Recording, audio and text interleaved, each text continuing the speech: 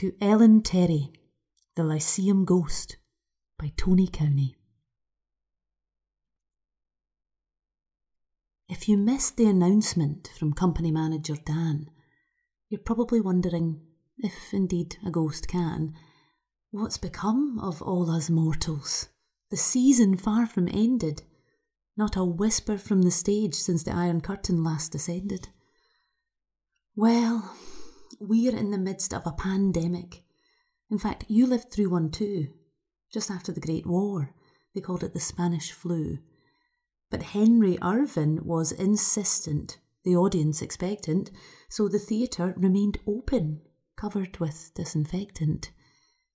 Was this wise? Well, let's just say there's few mitigating factors. There were many sick subscribers and lots of dead actors. Anyway, those were different times. You ended shows with the national anthem. Besides, it's never a good idea to fall out with a phantom. So let's put that to one side. There's seriously nothing we can do. We've not abandoned the theatre, nor organised an exorcism for you. On the contrary, take a break. Look after your spiritual health. You're as much a part of the place as the stage door itself. It must be great fun to terrorise directors that are being difficult sods when alone in the dark auditorium they hear strange noises from the gods. And the audience? The rude patron? The argumentative toff? It must be really hard to have no one to scare the shit out of. Some say you're a myth. Claims of your image inconsistent. That's sure to annoy the likes of Eileen McCallum, Muriel Romanis and Nicola Roy, who swear they know you are not simply a superstition. John Keelty too, so it's not only a woman's intuition. So what? Some see you dressed in white, some blue or grey emerging from the gloom.